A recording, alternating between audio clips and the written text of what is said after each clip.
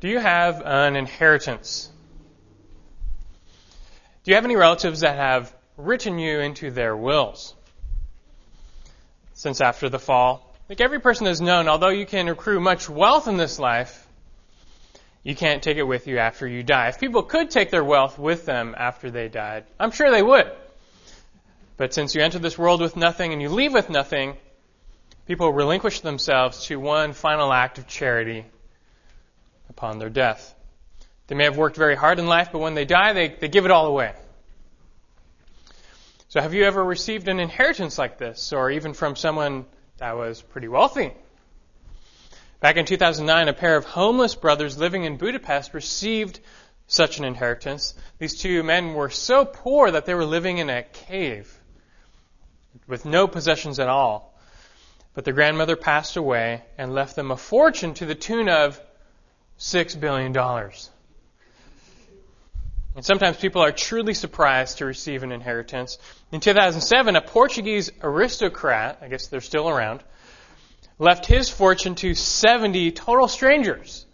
13 years before that, he walked into a registry office with two witnesses and he picked 70 names at random out of a Lisbon phone book. And he was going to leave everything to them. And then 13 years later, when he passed away, he did. At first, they all thought they were being scammed, of course, but it was nonetheless true.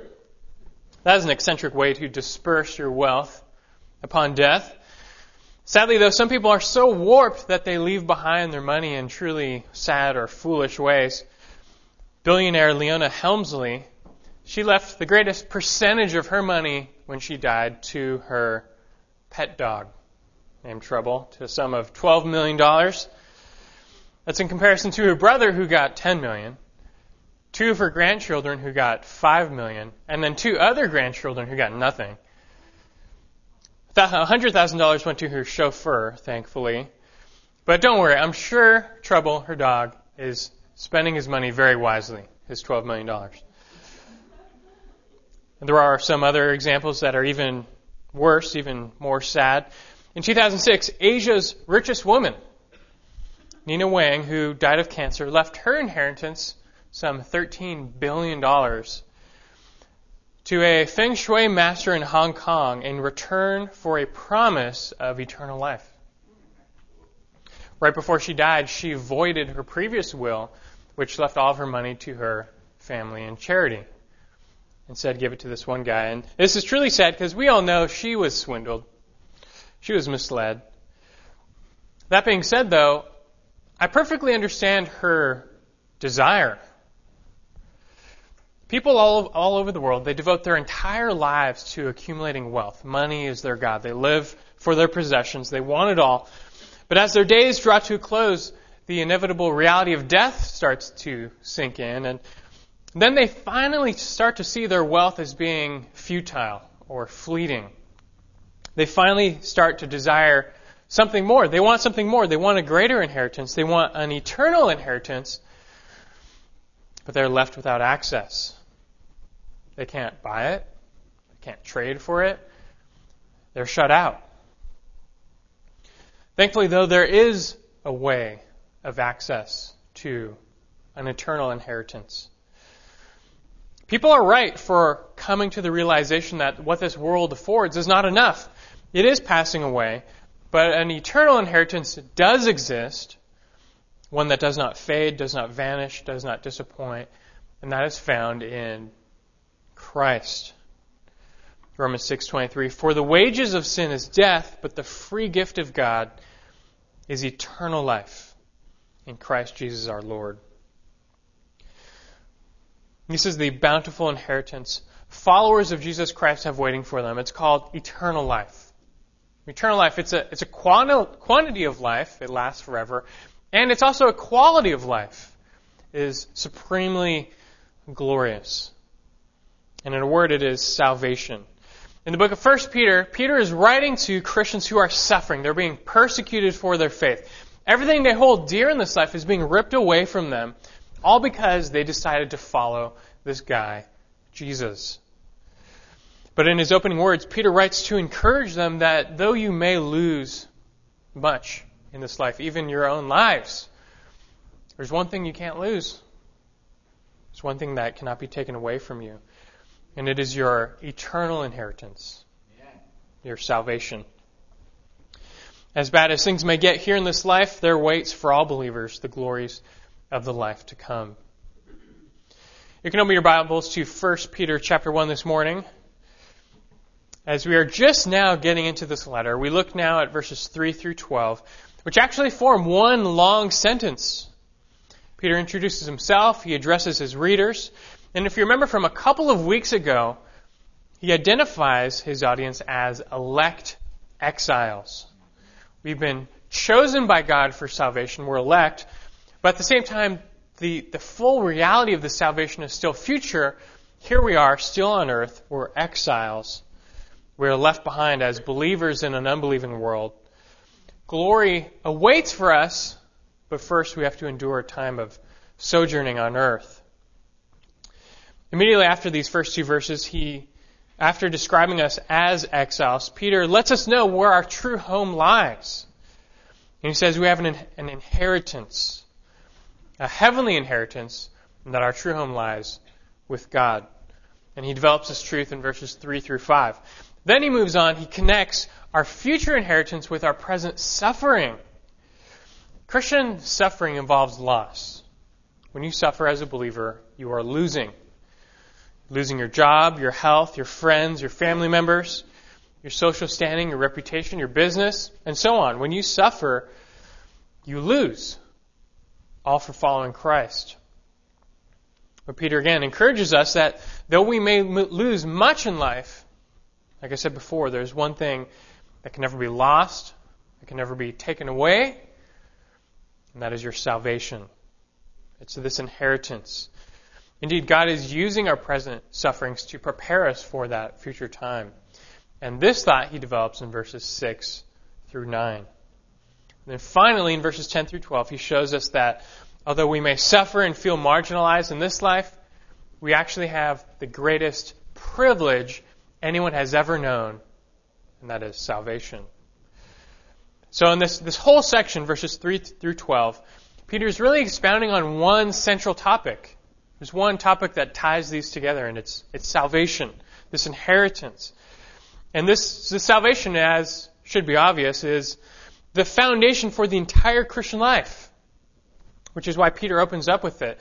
He's going to get into some very practical teaching on how to live the Christian life in the rest of the letter, but first he knows he has to start with the foundation, and that is salvation. Verses 3 through 12, like I said, form one long sentence, but it splits up nicely into three parts. And so this morning, we're only going to be covering the first of these three parts, and that is verses 3 through 5. So read along with me, 1 Peter chapter 1, verses 3 through 5, where he says, Blessed be the God and Father of our Lord Jesus Christ, who according to his great mercy has caused us to be born again to a living hope through the resurrection of Jesus Christ from the dead, to obtain an inheritance which is imperishable and undefiled and will not fade away, reserved in heaven for you, who are protected by the power of God through faith for salvation, ready to be revealed in the last time. From this text, I want to point you to four aspects of our great salvation meant to encourage. Four aspects of our great salvation meant to encourage. And the first one is this, from verse 3, the source of salvation. Verse 3, the source of salvation. Look at verse 3 again. He says, Blessed be the God and Father of our Lord Jesus Christ, who according to his great mercy has caused us to be born again. He begins the body of his letter with a standard blessing. He says, Blessed be the God and Father of our Lord Jesus Christ. And here he's blessing God. He's not blessing just God, though. He's blessing God as Father of our Lord Jesus Christ. Calling God the Father of Jesus does not mean that God created the Son, but rather these titles are expressions of God's roles. The Father plans and directs, the Son responds and obeys. And in actuality, calling God the Father of Jesus does not express their diversity, it expresses their unity. It shows they have the same divine essence. Fathers and sons share the same nature. And being the Son of God, Jesus had a unique relationship, a unique oneness with God. Even the Jews recognized that every time Jesus called God his Father, he was claiming deity. He was claiming to be God. Just listen to this verse, John 5:18. For this reason, therefore, the Jews were seeking all the more to kill him, because he was not only breaking the Sabbath, but also he was calling God his own Father, making himself equal with God. Even they knew that this title of Father and Son expressed oneness in the Godhead. Anyway, here's this God who is the Father of our Lord Jesus Christ, and Peter says we should bless him, bless his name, ascribe him praise, give him the glory. Blessed be the God and Father of our Lord Jesus Christ, he says. And that saying was actually a fairly common saying in the ancient world. It was like a condensed Christian confession. But it was meant to evoke worship and praise from believers. Why, though? Why should we bless God? Why should we praise the Father of our Lord Jesus Christ? The answer is because he is the source of salvation. That's our first point. He's the source of salvation. Verse 3, blessed be the God and Father of our Lord Jesus Christ, who, according to his great mercy, has caused us to be born again. And the beginning of the Christian life is described in many ways in the Bible. And one way is being born anew, or being born again. And that's how life comes into the world. Other than God, nothing simply exists. Nothing can create itself. Every living thing must be born. We enter this life through physical birth, and we enter new life through new birth, through spiritual birth. Being born again references salvation, and it highlights your newness. You become a new creature. 2 Corinthians 5:17 says, therefore, if anyone is in Christ, he is a new creature. The old things passed away. Behold, new things have come. This marks the beginning of your new life in Christ, which will end in glory. And this salvation, this new life, comes to all who embrace Christ as Lord and Savior. You must believe in him and receive him as Lord. Turn with me to John chapter 1. Turn your Bibles to John chapter 1. I'll show you an important verse.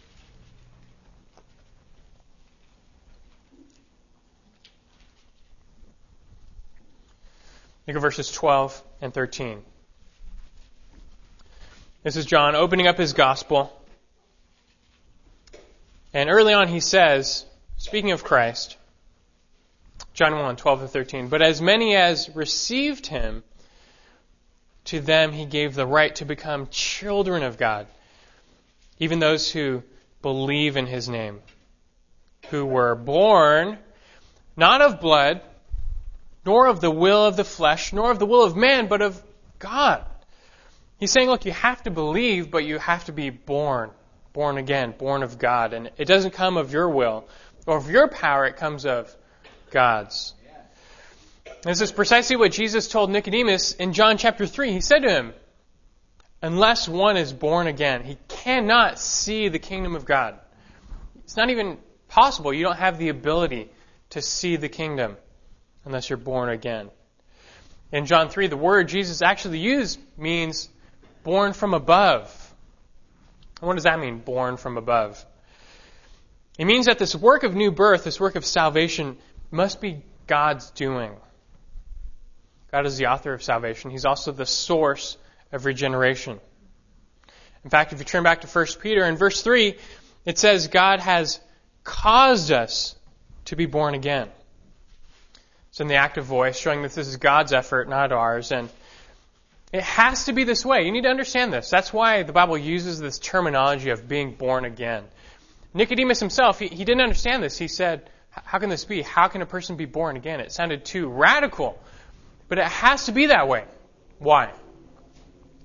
The very reason we need new birth, the very reason we need salvation is the very reason we can't save ourselves. We are dead.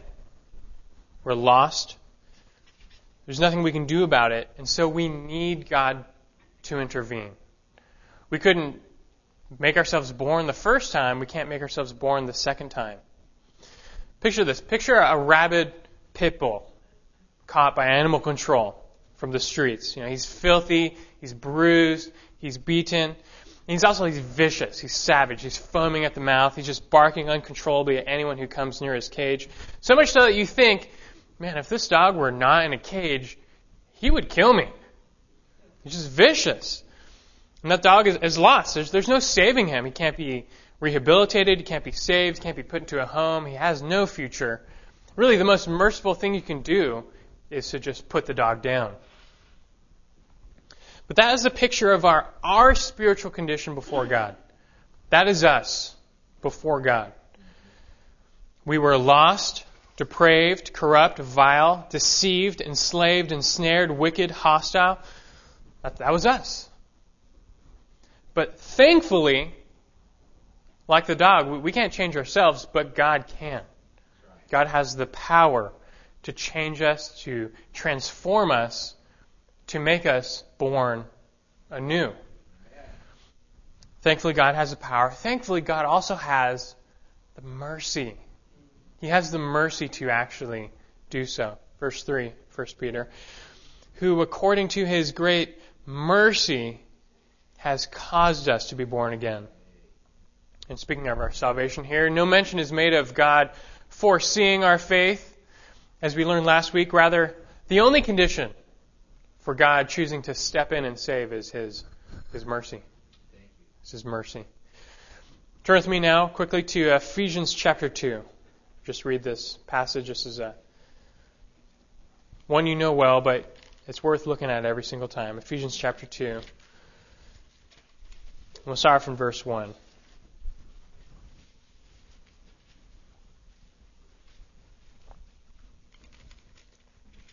I said before, our spiritual condition was like that savage, lost, vile dog, caged. I'm not making that up. Look at verse 1. This is exactly how it describes us. And you were dead in your trespasses and sins. That's it. You were dead, in which you formerly walked according to the course of this world, according to the prince of the power of the air, of the spirit that is now working in the sons of disobedience. We were dead. We were also enslaved. Verse 3, among them we too all formerly lived in the lusts of our flesh, indulging in the desires of the flesh and of the mind, and were by nature children of wrath, even as the rest. It is an issue of nature. This was our nature, lost, depraved. There was nothing we could do about it. Verse 4, but God. 2 words. But God. God steps in, verse 4, being rich in what? Being rich in mercy, because of His great love with which He loved us, even when we were dead in our transgressions, made us alive together with Christ. By grace you've been saved. And that's it right there. We were dead. There is nothing we could do to save ourselves. But because of His mercy and His power and His love, He spoke life to us and brought us to life. And so that is why, back in 1 Peter, we should say, along with Peter, blessed. Blessed be the God and Father of our Lord Jesus Christ. And really, you should put an exclamation point on the end of that. You can write it in your Bible. It's okay. Blessed be the God and Father of our Lord Jesus Christ. He is the source of our salvation. And thinking about that should just evoke praise in your own heart. And we were dead, and He made us alive, those who know Christ. And some people, even some who call themselves Christians, they say that glibly, just passively, not a big deal. Yeah, blessed be God. Sure, blessed be God, Father of our Lord Jesus Christ. But those who know this salvation, those who know this new birth, those whose hearts have been actually changed, they can't say this just glibly. They say this with a true meaning. Blessed be God. Thanks be to God for our salvation. For God is, first, the source of our salvation. That's our first aspect of our great salvation, the source. Secondly now, second aspect of our great salvation, hope. The hope of salvation. The hope of salvation. Look again at 1 Peter chapter 1, verse 3. He says, Blessed be the God and Father of our Lord Jesus Christ, who according to his great mercy has caused us to be born again to a living hope through the resurrection of Jesus Christ from the dead. Physical birth brings us into a world that will perish.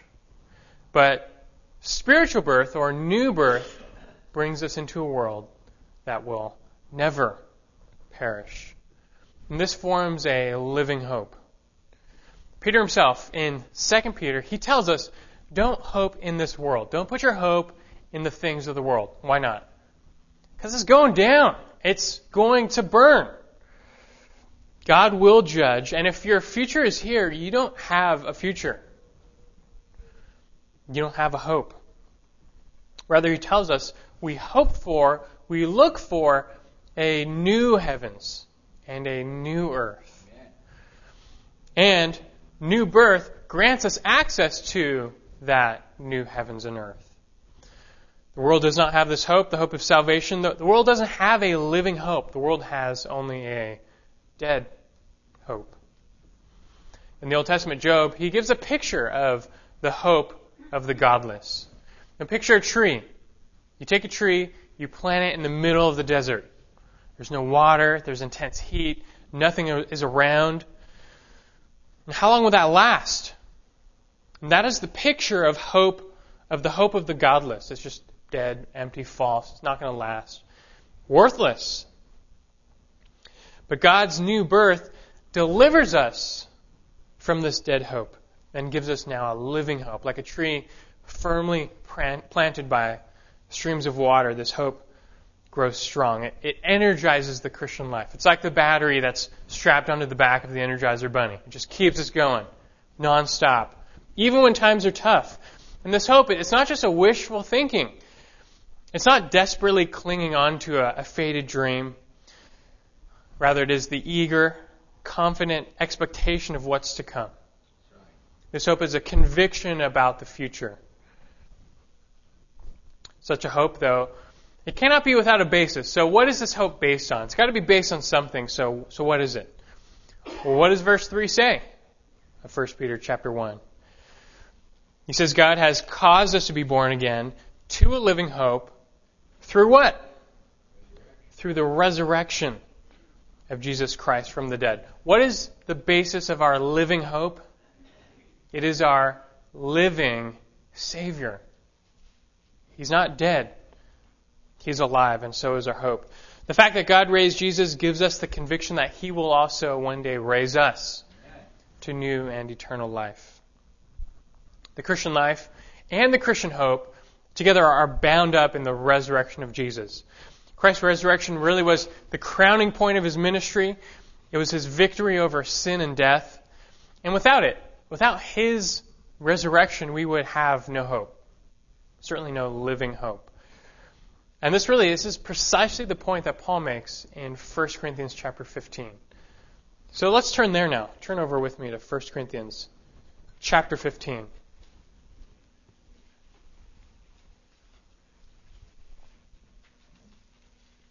We'll start at verse 12. Well, Paul, he makes this exact same point. If the resurrection is not true, the resurrection of Christ, you have no hope. No living hope, at the very least. 1 Corinthians chapter 15, look at verse 12.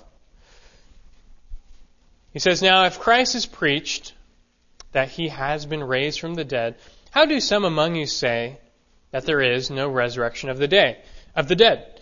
He starts off, he's asking a question here. Why do some of you keep denying the fact of resurrection? Why are some of you denying resurrection? And so he supposes. He says, well, let's just suppose, verse 13. But if If there is no resurrection of the dead, not even Christ has been raised. And if Christ has not been raised, then our preaching is in vain. Your faith also is in vain. That's what he's saying. Look, if there's no such thing as resurrection, then not even Jesus rose. And if Jesus didn't rise, then this whole Christian thing is worthless. This whole Christianity thing, it's in vain. It's pointless. Verse 15. He says, moreover, we are even found to be false witnesses of God, because we testified against God that he raised Christ, whom he did not raise, if, in fact, the dead are not raised. So he says, not only is this whole Christianity thing worthless, but we would also be liars, because we've been going around preaching that he rose. Verse 16, for if the dead are not raised, not even Christ has been raised. And if Christ has not been raised, your faith is worthless. You are still in your sins. Then those also who have fallen asleep in Christ have perished. Again, if Christ did not rise, it's it. There's been no payment for sins. No atonement, which means you are still in your sins, and you're going to have to pay for them. You're going to have to pay for your own sins. Verse 19, if we have hoped in Christ, in this life only, we are of all men most to be pitied. If Christ didn't rise, our hope is not a living hope. It's a dead hope that died with a dead Savior. And do you see how vital the resurrection is? Which is why Peter brings it up in 1 Peter. It's everything. It's the essence of what he did. Everything hangs off of it. Our salvation, our hope. But, verse 20, but now Christ has been raised from the dead. The first fruits of those who are asleep. Christ has risen. He has. And that is why we have hope. That's the basis for our hope, the hope of salvation. As surely as Jesus conquered death and entered perfect life, so will those who know him follow his lead. Christ is risen, and so we have hope. And so what's the takeaway here? It is to have this hope. Do you have this hope? You know, what do you hope in? Everybody hopes in something. And so what is your hope based on? Some people look to the future with great confidence because they are hoping in their wealth, their money. They're trusting in their money to give them a better life, retirement, relaxation. Their hope is tied up in their money. Other people look to the future with confidence because they hope in their health. They think, I'm pretty healthy, I've got good genes, I'll live a long, healthy life. But these hopes are dying. And nothing here will last. Everything fades. And the only living hope is salvation. Salvation that is based on a living and resurrected Savior. So do you have this hope? And are you really clinging on to this hope? Even Christians can, at times, stumble into hoping in health, wealth, what this world affords. But hope in Christ. And put your hope in him alone, and he will not disappoint. These Christians who Peter was writing to, they were starting to lose their health and their wealth. They were losing everything they had. What was left? What did they have left? Well, they had one thing that could not be taken away, and it was their hope. Their hope in Christ, their hope in salvation. And that proved to be an invaluable commodity. It's number 2. It's the hope of salvation. Number 3, now the third aspect of our great salvation is the benefit of salvation. Number 3, the benefit of salvation. You can turn back to 1 Peter. Verse 3 again, blessed be the God and Father of our Lord Jesus Christ, who according to his great mercy has caused us to be born again to a living hope, through the resurrection of Jesus Christ from the dead.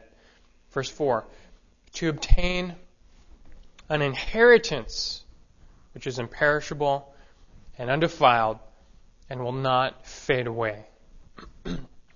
Salvation has many benefits, obviously. Redemption, reconciliation, forgiveness, but one of the key benefits of salvation, which is mentioned here, is inheritance. God has caused us to be born again to obtain an inheritance. And normally when we think of inheritance, we think of wealth, property that's passed down to an heir when a parent dies.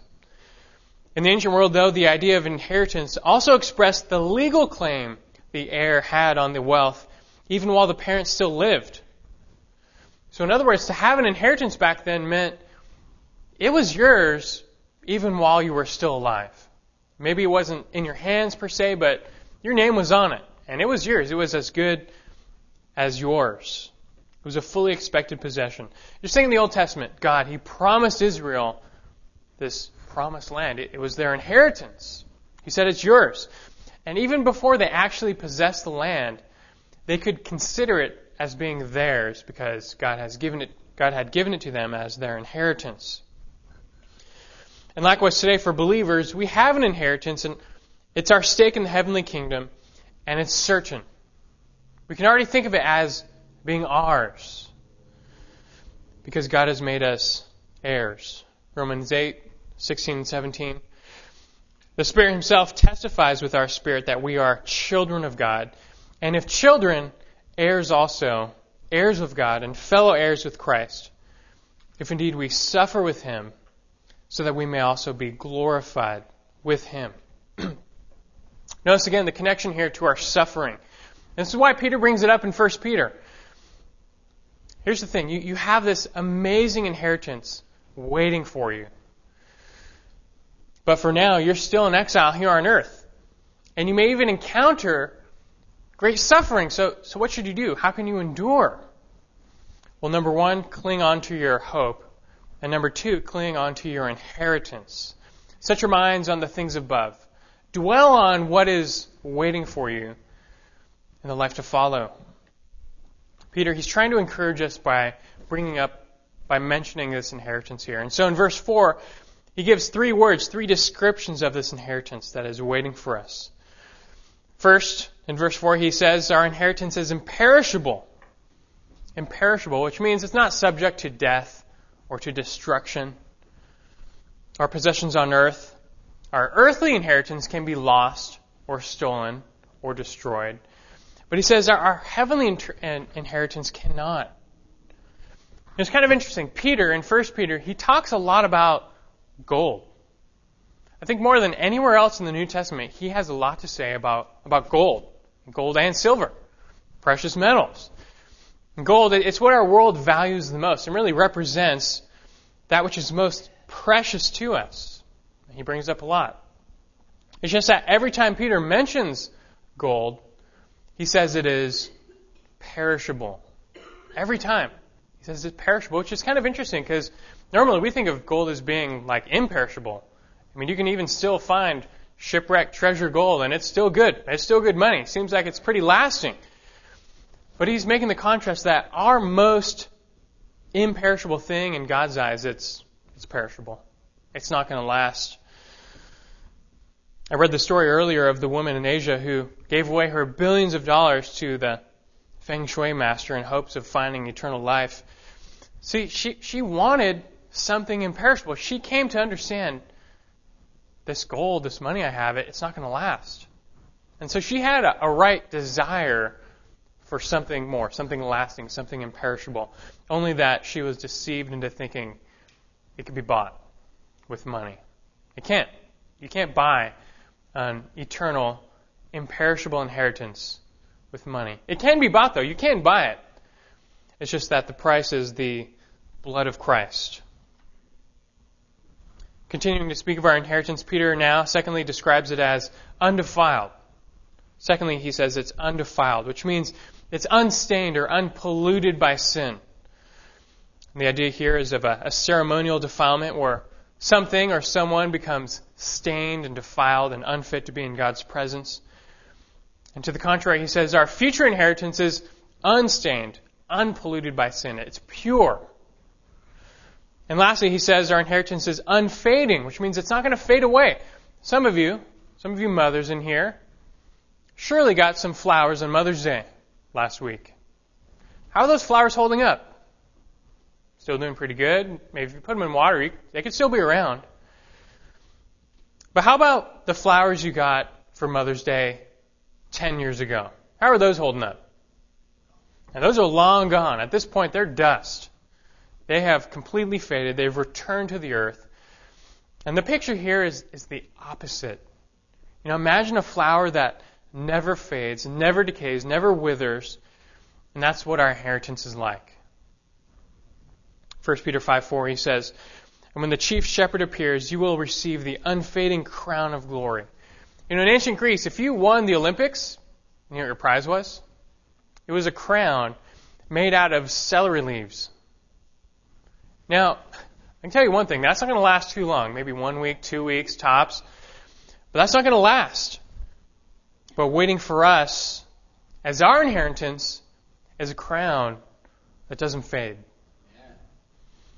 He says our inheritance is imperishable, undefiled, unfading.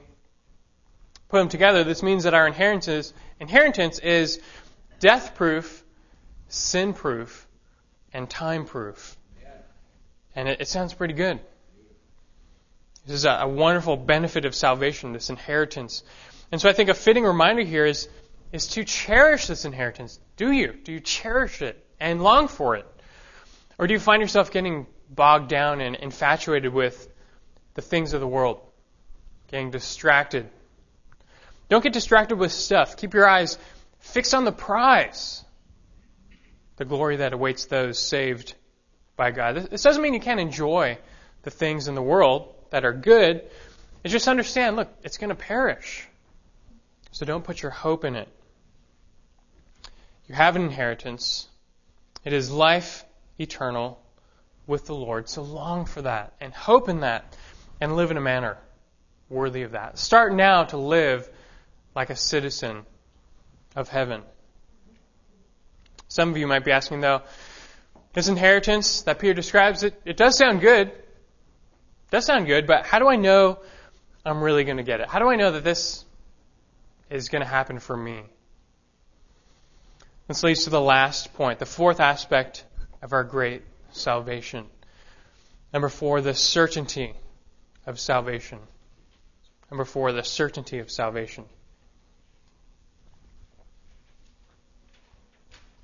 Our inheritance, our salvation, it's not in our hands yet, so to speak. But he says it is certain. Blessed be the God and Father of our Lord Jesus Christ, who according to his great mercy has caused us to be born again to a living hope through the resurrection of Jesus Christ from the dead, to obtain an inheritance which is imperishable and undefiled and will not fade away, reserved in heaven for you, who are protected by the power of God through faith for a salvation ready to be revealed in the last time. Notice the end of verse 4.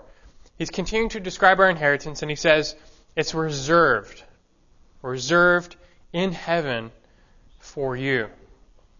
Normally when we think of something being reserved, we think of dinner reservations, vacation reservations. I remember when my wife and I we went to Japan a couple years ago, we made our hotel reservations online. And it wasn't even an English website. So I was thinking, I was a little doubtful. When we got there, I was really hoping we were going to have a hotel room. You know what I'm saying? I really thought that could have ruined things. Thankfully it was there, but today, making a reservation doesn't come with a 100% guarantee. Have you ever flown somewhere? If you make an airline reservation, if you're late for your flight, your reservation is gone. And they're not waiting for you. They'll give away your seat. They'll take off without you. And at that point, your reservation is good for nothing. Thankfully, our reservation in heaven is more secure than this.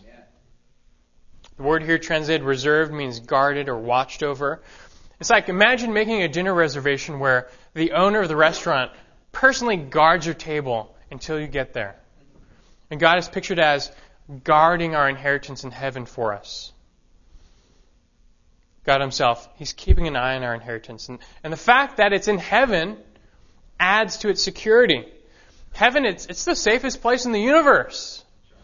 No one can plunder or steal what's waiting for us. And the encouraging news is that even suffering, even trials cannot void this reservation. Nothing can cause you to miss your reservation. I've said before, even if you're coming here this morning and you're going through just a terribly difficult time in life, for you, life is hard. There's suffering. There's trials. Even if that's you, nothing can take away your inheritance. You can lose your house, your job, your money, your friends, your family members, your health.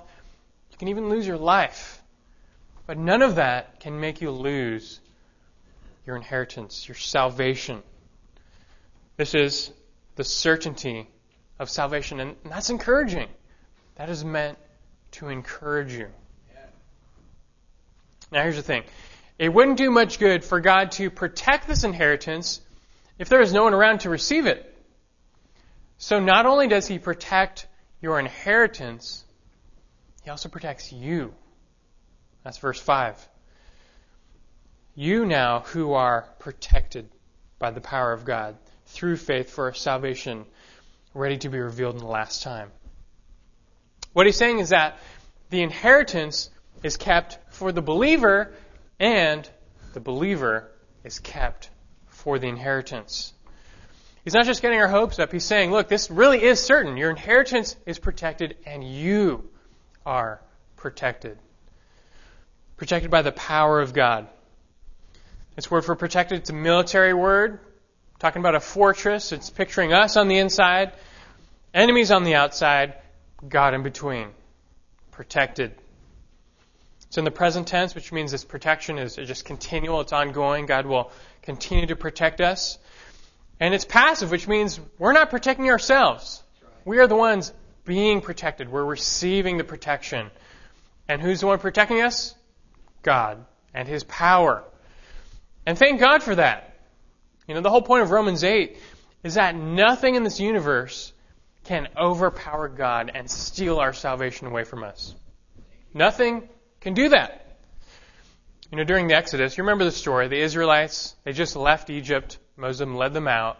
But then Pharaoh had another change of heart, and he and his army started to pursue the Israelites. Remember?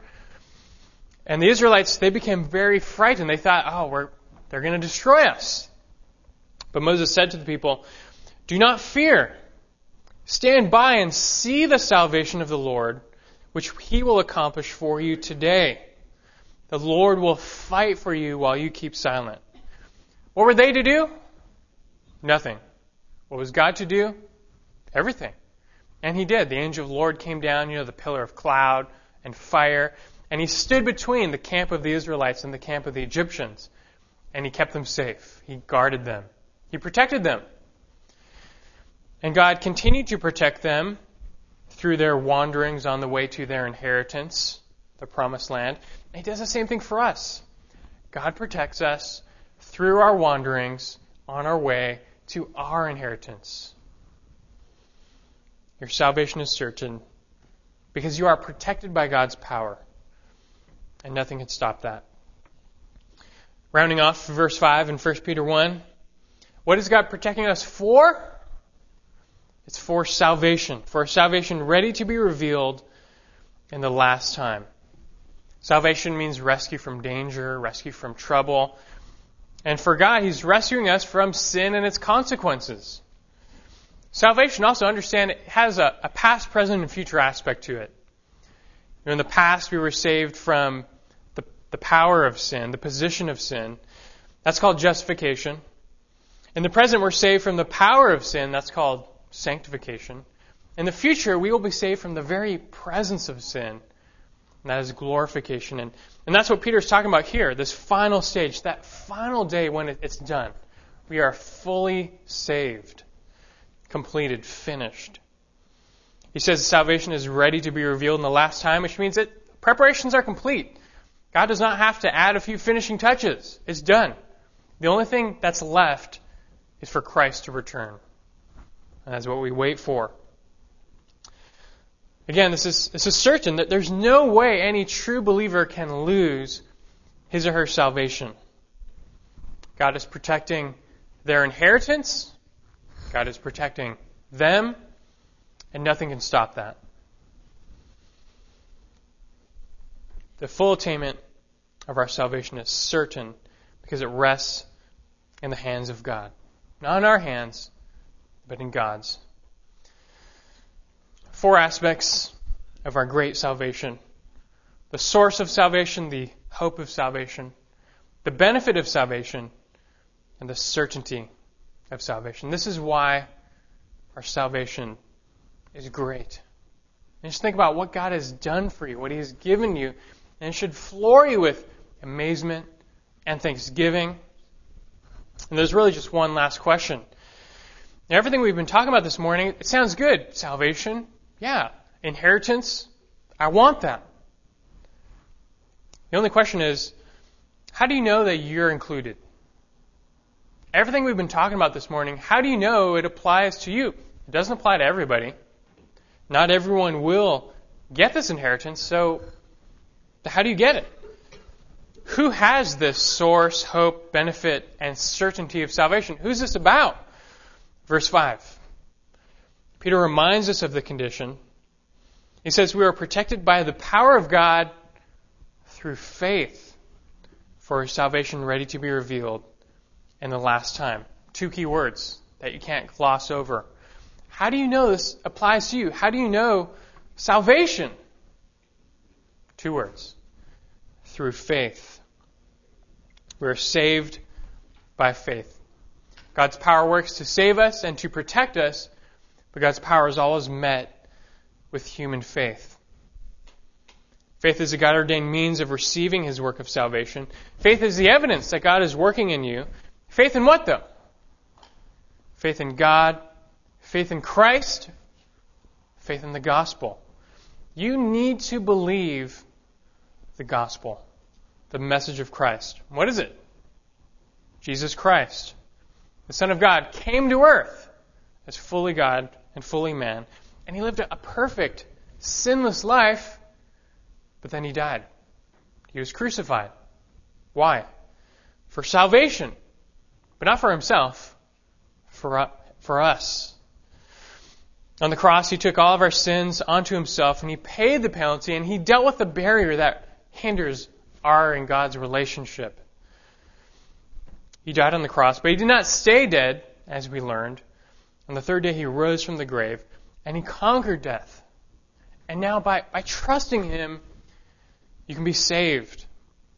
If you turn away from your sin, you repent of that which you serve, and you turn toward Christ, and you follow Him, you can be saved. You'll be born again. You'll be adopted. You'll be made an heir. And that's how you get this eternal inheritance. And there's nothing so important in life as your salvation. Sooner or later, everyone understands this, but some are left unable to do anything about it. Now, this world is passing away, so are you prepared for the next? Yes or no? You've heard of Christ, you know Him, so will you accept or reject? Yes or no? You have to choose, and you need to choose today. But Jesus brings salvation. We'll end with this. Turn to 1 Corinthians chapter 15 one more time. We were there not long ago. 1 Corinthians chapter 15.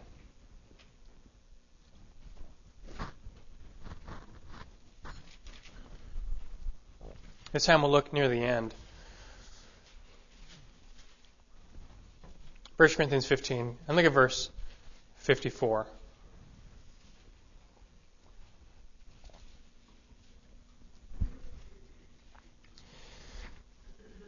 Speaking of our new and glorious future, he says, but when this perishable will have put on the imperishable, and this mortal will have put on immortality, then will come about the saying that is written, death is swallowed up in victory.